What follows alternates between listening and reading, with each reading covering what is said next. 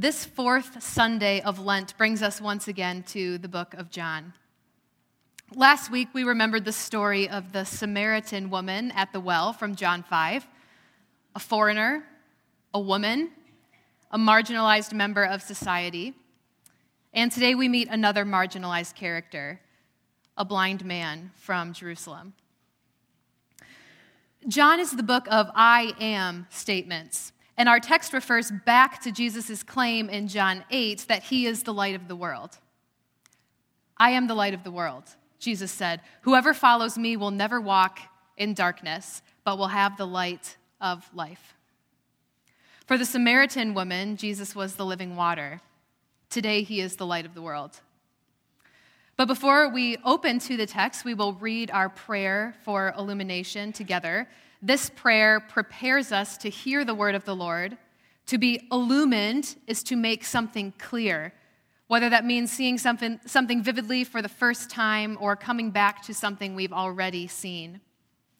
The prayer, if you have it, is in your Lenten devotional on the page marked week 5, but the words will also appear on the screen at this time. So would you join me in prayer? Almighty God, who in Jesus Christ has come to us as the light of the world, illumine our paths and guide our way, that we may not walk in darkness, but may follow the way of Jesus Christ and have the light of life. Amen. Because John 9 is 42 verses long, and there is so much to glean from it, we'll only read the first 7 verses together of the text, and we'll come back to the remaining 6 near the end of the sermon. Of course, we'll review some of that stuff in between and point out important details as we go, but we won't read the entirety of the text. So hear the word of the Lord from John 9, verses 1 through 7. As he, Jesus, went along, he saw a man blind from birth. His disciples asked him, "Rabbi, who sinned, this man or his parents, that he was born blind?" "Neither this man nor his parents sinned," said Jesus, "but this happened so that the work of God might be displayed in his life. As long as it is day, we must do the work of him who sent me. Night is coming when no one can work. While I am in the world, I am the light of the world." Having said this, he spit on the ground, made some mud with the saliva, and put it on the man's eyes. "Go," he told him, "wash in the pool of Siloam." This word means sent. So the man went and washed and came home seeing. Friends, this is the word of the Lord. Thanks be to God. In John 9, it's the season of festivals in Jerusalem.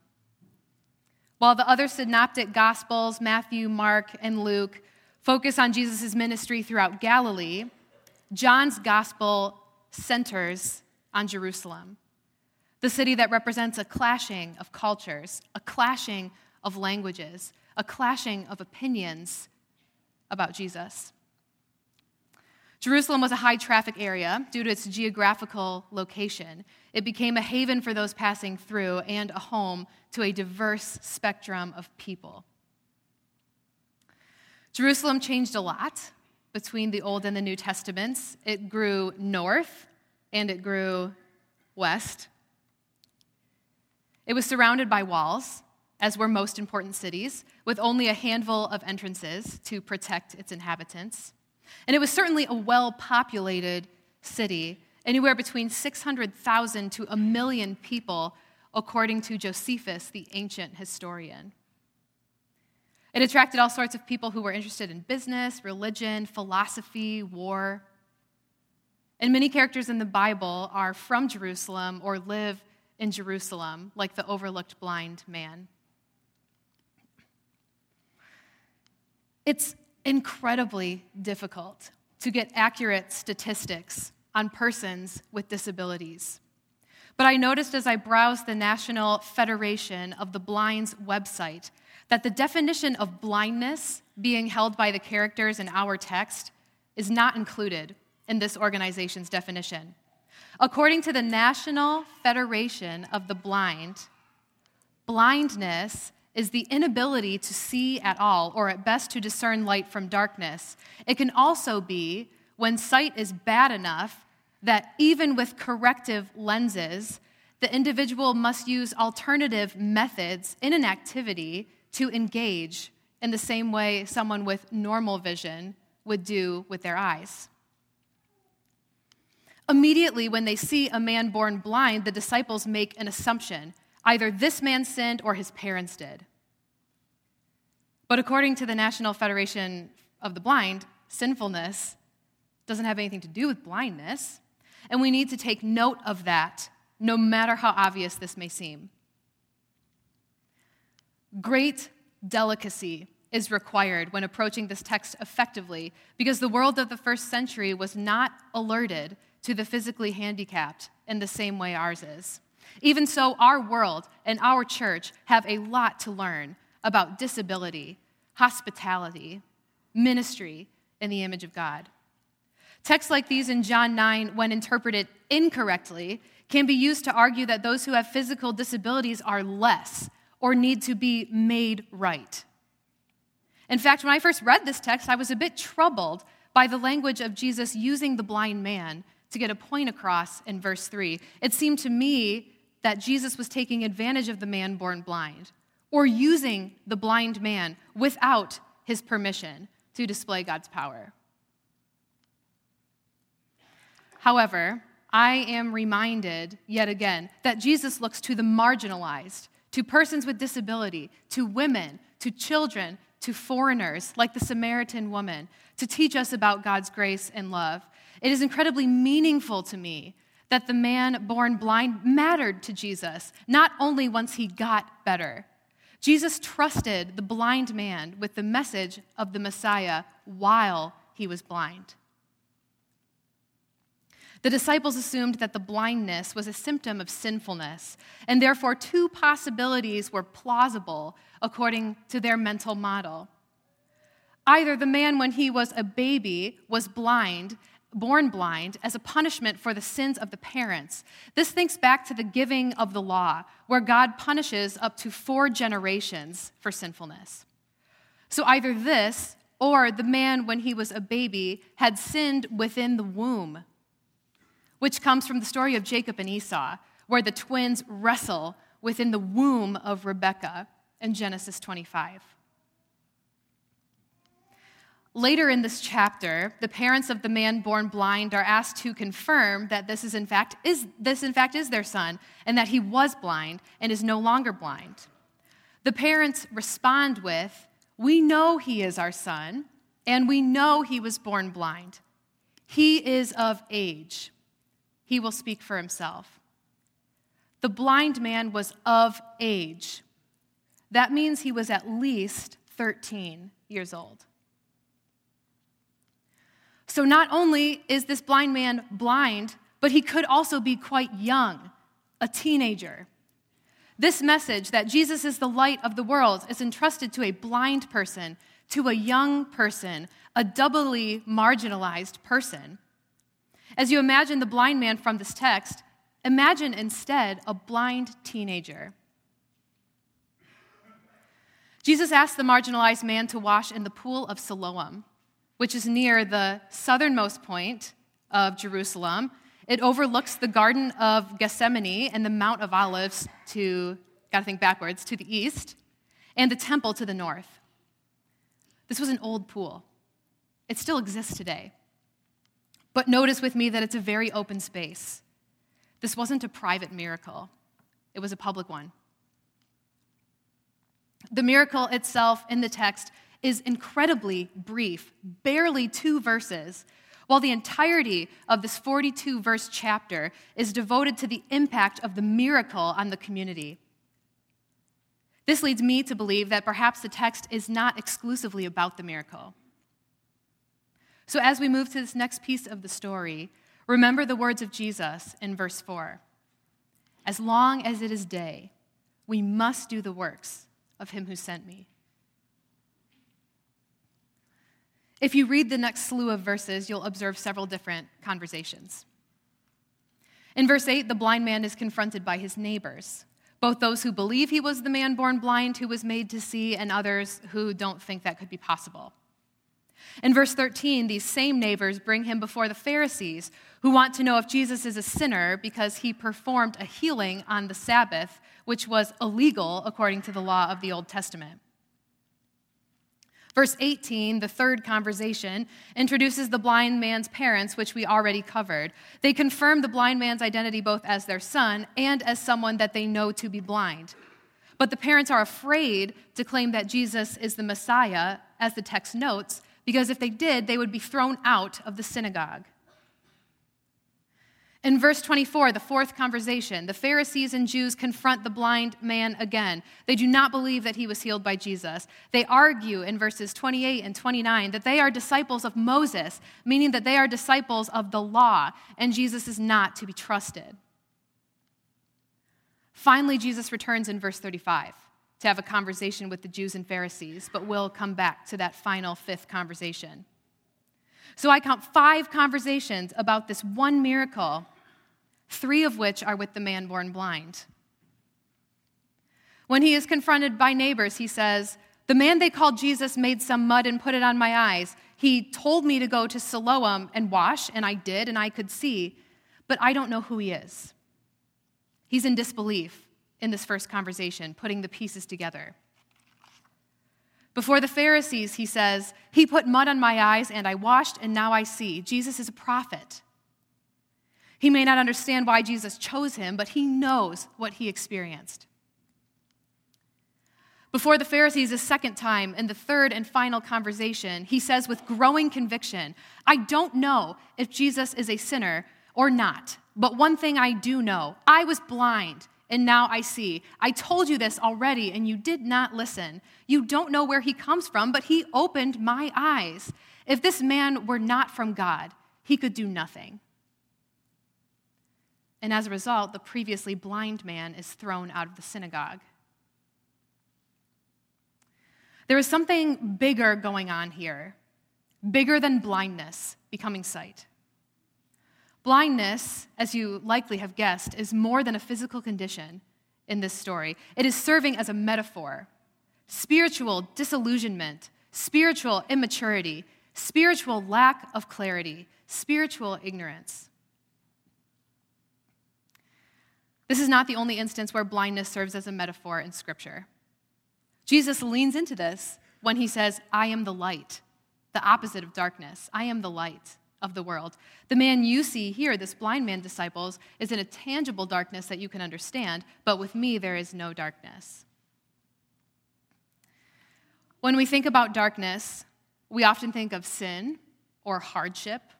We think of pain and suffering. But perhaps this is not the darkness of which Jesus is speaking. Let's turn again to the word of the Lord, this time from John 9, verses 35 to 41. Jesus heard that they, the Pharisees, had thrown him out. And when he found him, he said, "Do you believe in the Son of Man?" "Who is he, sir?" the man asked. "Tell me so that I may believe in him." Jesus said, "You have now seen him. In fact, he is the one speaking with you." Then the man said, "Lord, I believe," and he worshiped him. Jesus said, "For judgment I have come into this world, so that the blind will see, and those who see will become blind." Some Pharisees who were there with him heard him say this and asked, "What? Are we blind too?" Jesus said, "If you were blind, you would not be guilty of sin. But now that you claim you can see, your guilt remains." Your guilt remains. Who is blind in this text? The Pharisees. But who can see? The man born blind. Was the blind man a sinner? Yes. Were the Pharisees sinners? Yes. So what makes the Pharisees blind? Why are they in darkness? Psalm 23, a psalm that many of us know and love, speaks about dark, threatening valleys. The psalmist says, "Even though I walk through the darkest valley, I will fear no evil, for you are with me." In the darkness, the psalmist had the clarity to see God, to know that God was present, that God would lead to green pastures, that God would refresh souls with quiet waters, that God would guide on right paths. It's not necessarily that the psalmist was in a valley of sin, but rather that even when the circumstances of life did not illumine the reality of God's nearness, the psalmist believed that the light of the world shone nonetheless. The works of God could spring forth from the psalmist because the psalmist knew God and had the confidence to place faith in lighter places. The Pharisees at the end of our text remain in darkness. They do not see Jesus as the Messiah. They do not believe that Jesus is the Son of God, and therefore they cannot bring about the works of God. Even when the light shone directly through the person of Jesus and through the testimony of the man born blind, they still could not, or did not, or would not see it. I asked you earlier to hold on to verse 4. As long as it is day, Jesus says, we must do the works of him who sent me. As long as it is day, we must do the works of him who sent me. When I first read that phrase, the works of him who sent me, I assumed that the works referred to the miracle alone. Jesus did the work, performed the miracle of the one who sent him. And that's as far as I took it, which became confusing for me because the only clear application point then is to perform miracles. To perform miracles as the work of God. Miracles are the work of God, but so is sharing your story, your from darkness to light story. In the face of Pharisees and neighbors and frightened parents, would you dare to claim that you were once in darkness and brought to light, even if you could get thrown out of the synagogue, even when you don't know how to explain what happened to you, even if you've been through something as humbling as spit mud? The blind man, who, if you noticed, has no name, the blind man did the work of Jesus, the one who sent him, literally, to the pool called the Sent. 3 times he stubbornly insisted he was blind, and then he could see. Even when many disbelieved him, even when he didn't have all the answers, when his Savior revealed himself, that is all the blind man needed. The work that God called him to was sharing his testimony. Like the blind man, you are called to do the work of sharing your story, but you are also called to hear the stories of the blind men in your life. My colleague and previous mentor, the Reverend Karsten Voskel, over at Second Reformed Church, is also preaching on this text today. And he too was drawn to the fact that this young blind man represented a marginalized community, both when he was blind and when he could see. So Karsten asked the following application question that I think is too right on the money to go without sharing. I think, Karsten writes, that one of the most important questions we as the church must always ask involves those not sitting in our pews. Meaning this, who in our lives is more like this person within our text, both when he is blind and marginalized within society, and when he is healed and marginalized within our own churches? Who isn't here today, and why not? What are the barriers to such persons? What are their questions, concerns, and doubts? Why have they been neglected or excluded? What is their past pain? Why is it, Karsten says, that such persons have yet to experience our fuller attention and deeper commitment?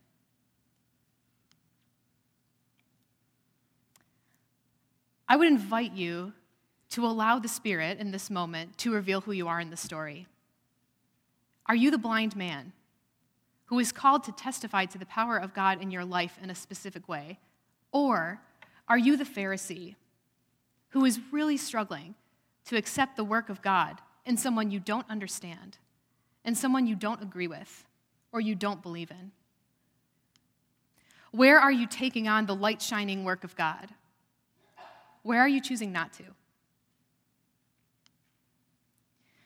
The Lenten practice we are leaning into this week is Scripture in action. We practiced Lectio Divina and imaginative prayer. We read written reflections of different members of our congregation. But today we consider what it means to put Scripture into action, to allow Sunday's text to shape our Monday to Saturday lives. And we do this because James 1:22 says, "Do not merely listen to the word and so deceive yourselves. Do what it says." What does this word inspire you to do? Paul definitely knew Jesus as the light of the world. If you need a refresher, definitely read his conversion story from Acts 9, where he experiences Jesus as a literal blinding light. But hear Paul's Scripture in action response from the book of Ephesians, chapter 5. For you were once in darkness, but now you are the light of the Lord. Live as children of light, for the fruit of the light consists in all goodness, righteousness, and truth. And find out what pleases the Lord. Have nothing to do with the fruitless deeds of darkness, but rather expose them. It is shameful even to mention what the disobedient do in secret. But everything exposed by the light becomes visible, and everything that is illuminated becomes a light. This is why it is said, "Wake up, sleeper, rise from the dead, and Christ will shine on you." In the name of the Father, and of the Son, and the Holy Spirit, amen. Would you pray with me?